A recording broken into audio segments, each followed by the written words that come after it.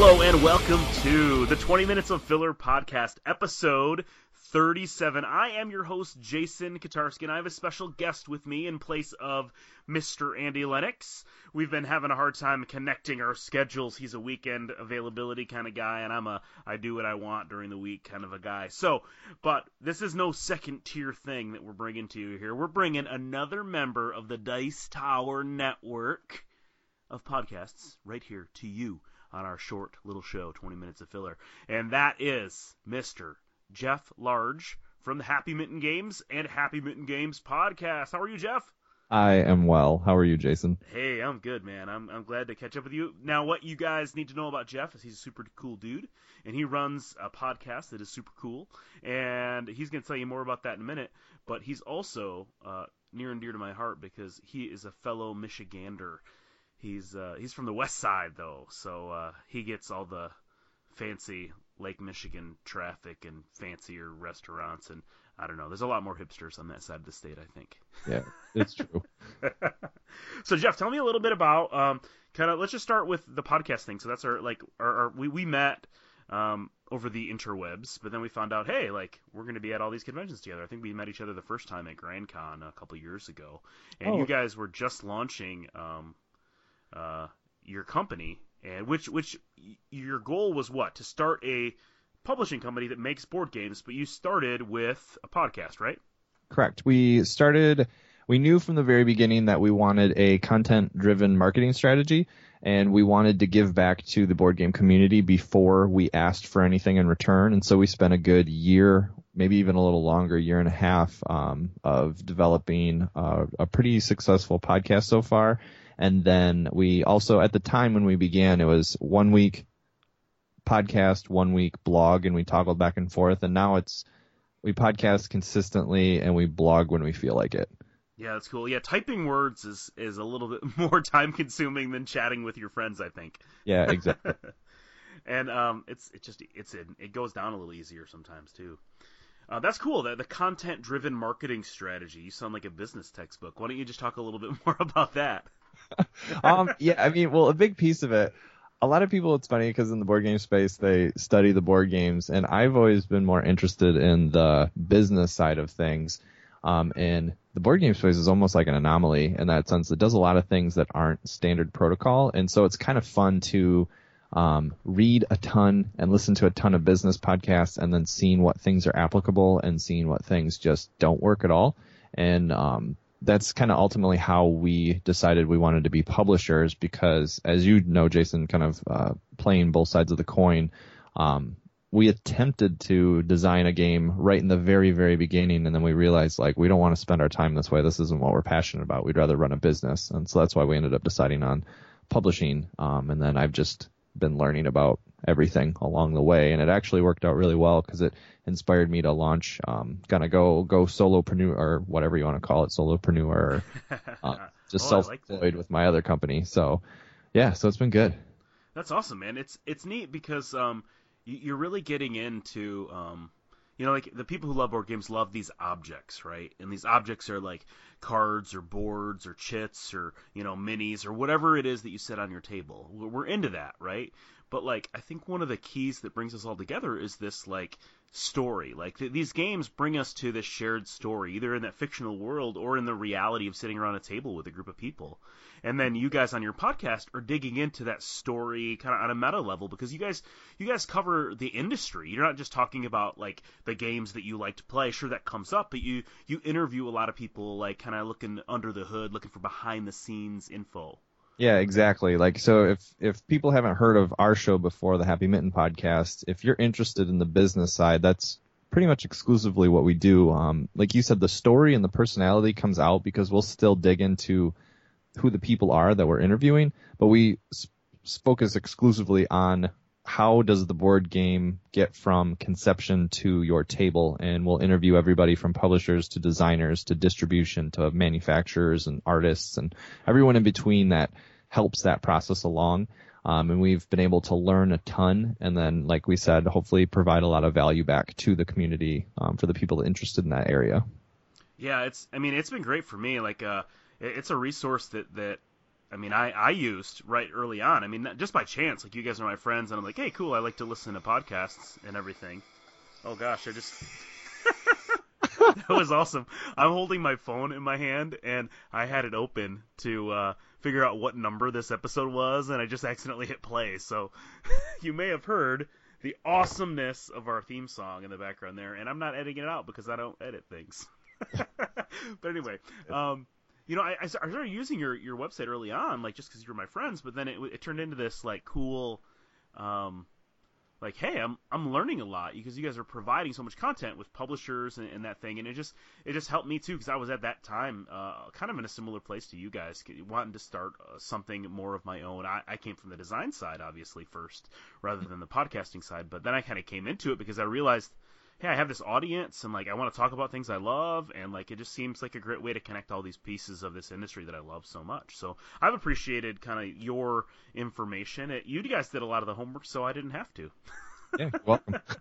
Yeah. So you are just 1/3 of the Happy Mitten Games podcast and publishing company team. So kind of tell me who else is involved and like kind of like what each person's like superpower is. Okay, got it. All right. I'm 1/3, like Jason said. My superpower is a lot of the tech stuff, and also all of our web and audio and all of that jazz falls on me.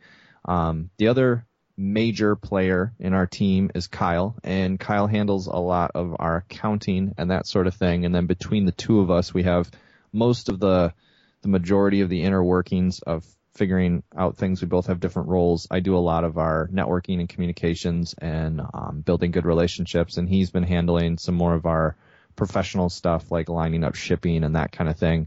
And then the third party is my wife, Leandra, and she is sort of the face in a certain degree because she handles all our social media and the majority of our like customer interactions and just hanging out with our crowd and our fans and with people on Twitter and all of that. So that's kind of the basic breakdown. That's cool. It's neat that you're starting this as a team. You know, that's definitely it seems like a unique approach because a lot of the indie publishers, I think that we see how far it seems sometimes to becoming like a viable business that's profitable. You know, like how long of a trail that might lead us down to get to that point. So what do you think some of the benefits of kind of working with a team rather than going out on your own? Would you have even tried this on your own without a team? No, I don't think so. There's certain things, put it this way. If it wasn't an actual legit, like written in our operating agreement, like we own different percentages of the company and everything, I would have ended up subcontracting certain parts of it just because there's certain things I have no desire to take on. And I'm a little more of the philosophy that I have no reason to learn everything. Like I should have a decent understanding of everything, but I don't need to be as proficient as in accounting as Kyle is. Like I'd rather just tap into somebody that's good at a specific area or trait than force myself to kind of be, I guess, inefficient across the board, where I'd rather be like really good at a few things than sort of okay at everything. Yeah, that's a good way of coming at it, especially if you think about subcontracting is going to cost money and getting other people invested isn't, like not right at the beginning anyway, not as much. Yeah, and then plus, I mean, the big thing too is like I love the people I'm working with.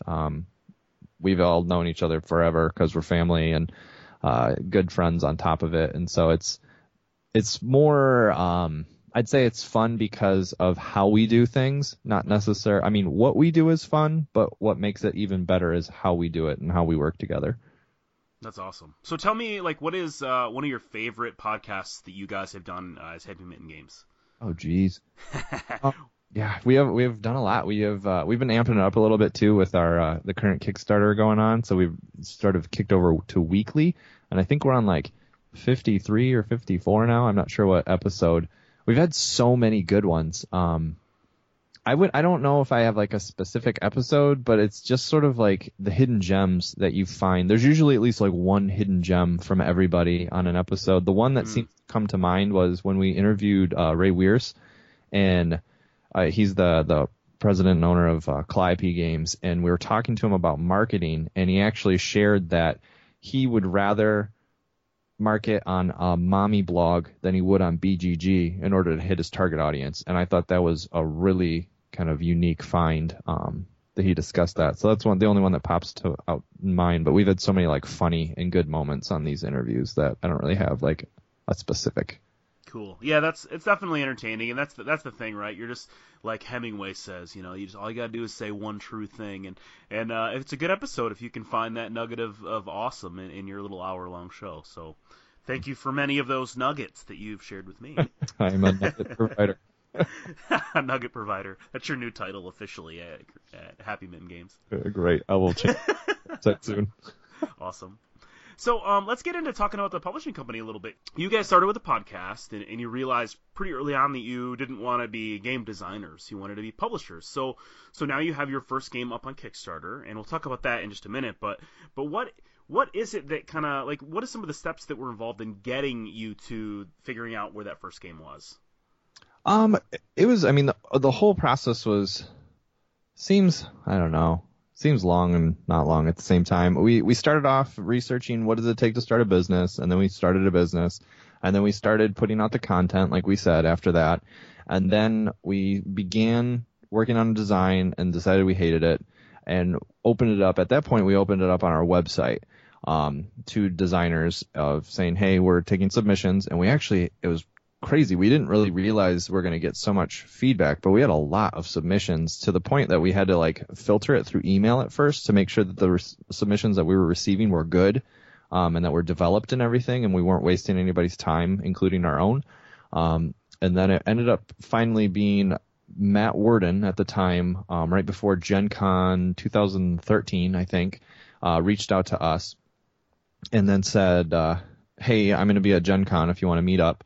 And so him and I touched base because I was there, and he handed off the game at that point, which was For Goods and Honor. The original theme and stuff, I didn't really feel like it was going to be a hit, but he was a really nice guy, and so I took it and that kind of thing. And he seemed like he did have some decent background behind him as well, like in that moment that I met him from what he was describing to me. And I liked him, and so that's why I went with it. But once we got it back and started playing it, it clicked pretty quickly that this is probably it. And then from there, that's kind of where we just started to run with it and ended up signing it November of 2013. Of 2013. So it's been about a year and a half then since you first signed the game and you were kind of began the process of playtesting and development. And here you are. You launched the game Aether Magic on Kickstarter just a couple weeks ago. And why don't you just kind of give us the overview of the game? Just kind of tell us what it's all about, playtime, who it's for. What do you think is the key thing that makes this game special?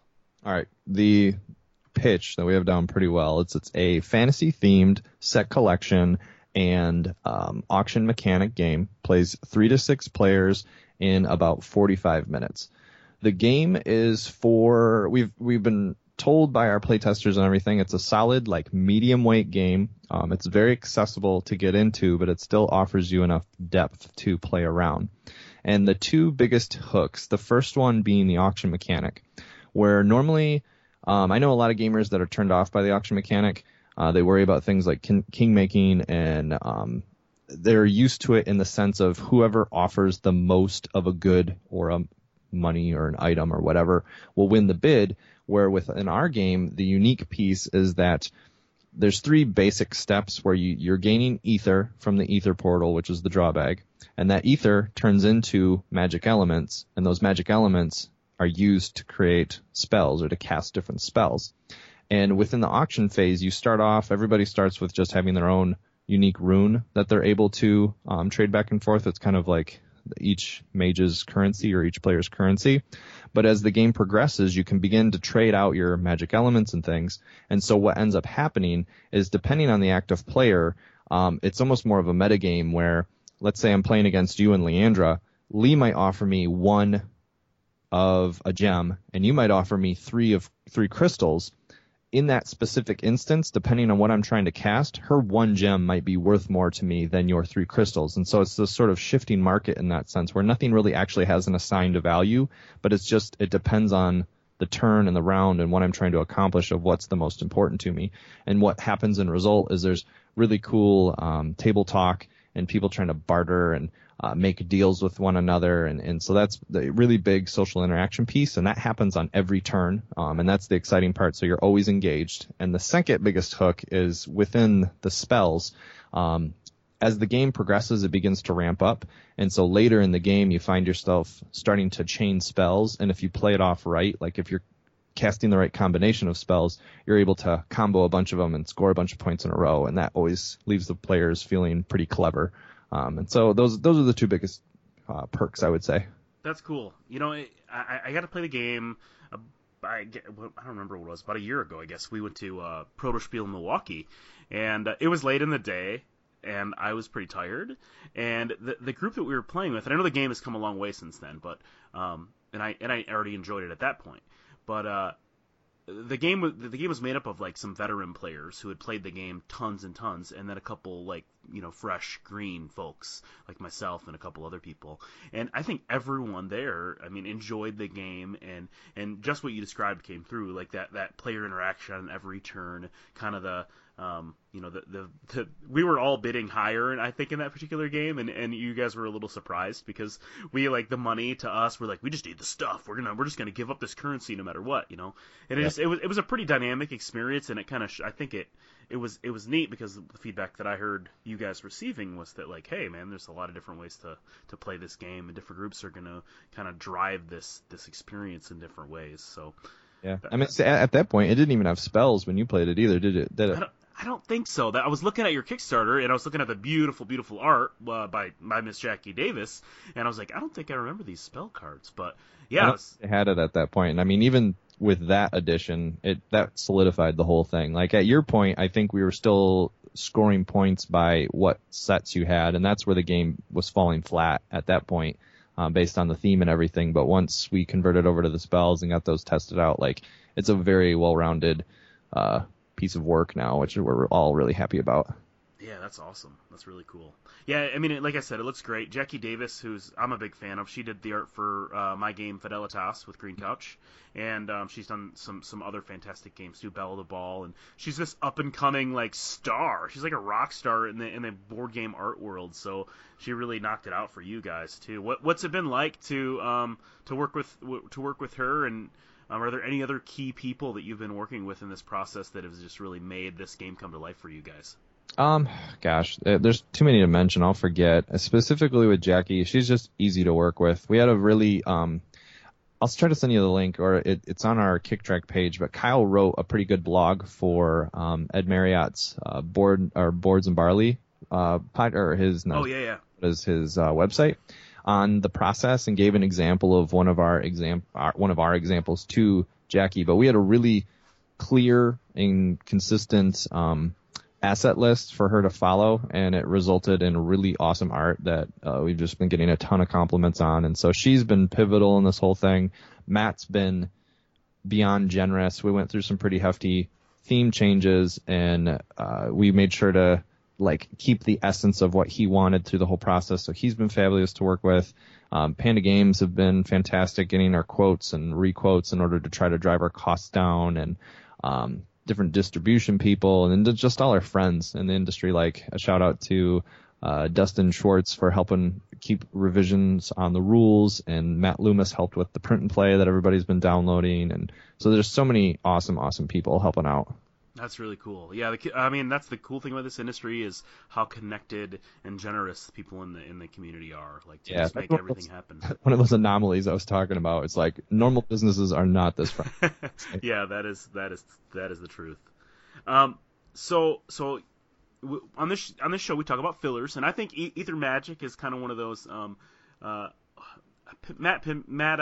Matt Riddle and Ben Pinchbeck had a name like super fillers or something like that for certain games, and I think this falls into that because there's definitely some meat there, but it has a lot of those qualities that I consider a filler, like the short play time, under an hour, and lots of player interaction, and different replayability. But I just wanted to get kind of a feel from you. What are some filler games that you love, or some games you've been playing a lot lately that are really speaking to you? I've been playing Run a Kickstarter. I've been playing lately. It is not a filler. It is a long and drawn out Euro. But otherwise, I'm turning back at my shelf. The one I'm assuming that you'll consider a filler, but I have been really, really digging Yardmaster. Oh yeah. We haven't played it a ton, but we have played it every gaming group that we've gotten together since, like, we had a big gaming day on New Year's Day of this year, and then we've had a couple smaller gaming days since then. But both, I think I like Yardmaster better than Yardmaster Express. But that game, totally digging. Patrick and those guys did a great job on that one. Yeah, that's Crash Games, kind of two of their latest titles there. Yardmaster is a fun game. It has, like, the simplicity of, like a couple steps higher than something like Uno, and but it's a nice game with some sleek, beautiful graphic design, artwork. Yeah. And it's got that easy entry level, that right amount of playtime. Yardmaster's a fun one. I've been able to play that a couple times. I'm not completely sold on all the action cards, the bonus cards. I didn't realize that I should have maybe separated some of them out because they were Kickstarter bonuses. I might try with less of them next time, because I want to focus more on that, putting together my train, rather than like all that crazy card randomness. But that's what's cool about it too, is you can take that game and really tailor it to your group's needs. Yeah, I think the only other one too is we got I think it was Santa delivered our kids Animal Upon Animal. And Santa's got great taste. Yeah, he does. So we were playing that. That one's been just a little fun, like, hey, let's play this one real quick. And it's been great because the whole family can play. Even our almost 3-year-old. Well, she's almost getting it. She can like 90% play it, where That's sometimes awesome. she just wants to like knock the animals over. But otherwise, it's one that we all enjoy. So that's another good one too. That's cool. Did you get the regular box size one, or did Santa bring the regular box size one, or was it the pocket one, or the one with the bridge? There's several different versions of that. It's just kind of the like 1.5 inch width square, and then it's a square box, and then it's about whatever. It's not the pocket size. It's like a little smaller than, say, Lagoon or something. Okay, gotcha. Yeah, it's kind of the standard one. Yeah, I have the little pocket one, and it's just for 2 players, which is nice to just throw in my bag and take, to the coffee shop or something, because people look at you funny when you're playing with your little wooden blocks on the table. But yeah, that's a fun dexterity kind of simple game that anybody can get into, which I'm a big fan of those, and that's the heart of this show. So, yeah. Well, Jeff, dude.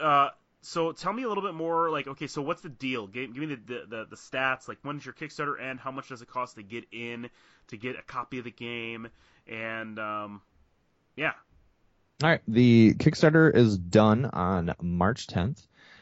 It's a $40 pledge level if you want a copy of the game, though we did add some other options. So there's one where it'll save you on shipping if you want 2 copies, or there's some like we added in a premium print and play with the final art once it's done, and all of that. So there are some different options for you, and I don't know what else you want to know. No, I guess that was really the 2 main things. How much does it cost, and when is it done? Yep. Yeah, I mean, it looks great. I'm in. You guys are just about at this point, maybe close to halfway there. And it could use some more people sharing it and taking a look at it. But you're gonna like what you see. The art is gorgeous, and it's a fun game with some neat interaction. And it's from Matt Worden, who we didn't really talk much about Matt, but Matt kind of cut his teeth in the Game Crafter world. He put out a successful game, and one that was named Games 100 for a print and play kind of on-demand game called Jumpgate, and that was like the first time that had happened, like a self-published print-on-demand game made it into the Games 100 list. And he's a really active designer with lots of ideas. He's always working on something. So you're supporting the new company. You're supporting a real kind of rooted indie game designer as well. So I just want to encourage you to take a look at that Kickstarter and listen to the Happy Mitten Games podcast. Why don't you tell people where they can get a hold of you, Jeff? The easiest thing would just be happymittengames.com. If you want to see the Kickstarter, it'd be happymittengames.com/Kickstarter. And then for the podcast /iTunes or the easiest place to just have a conversation with us would be Twitter at Happy Mitten. Awesome. Well, thanks so much for coming on, dude. I wish you the best of luck with the company. Do you have any ideas of what's next after Aether Magic? Yeah, we've talked about it. Our number one focus right now is we're digging in our heels and pushing for this funding goal for Aether Magic. So, I mean, that is clearly the highest priority. That is not to say we don't have other games in our possession right now that are really good. So we'll leave it at that for now. Awesome. So we're going to see more from Happy Mitten Games if you guys get out there and support what they're up to. Thanks a lot for taking some time to chat with me today, Jeff. And tell Lee and Kyle I said hello. Will do. All right. Thanks a lot for listening to the 20 Minutes Filler podcast. You can reach me on Twitter at Jason Kotarski. You can find more great podcasts at thedicetowernetwork.com. Until next time, get out there and pray or play some retro games.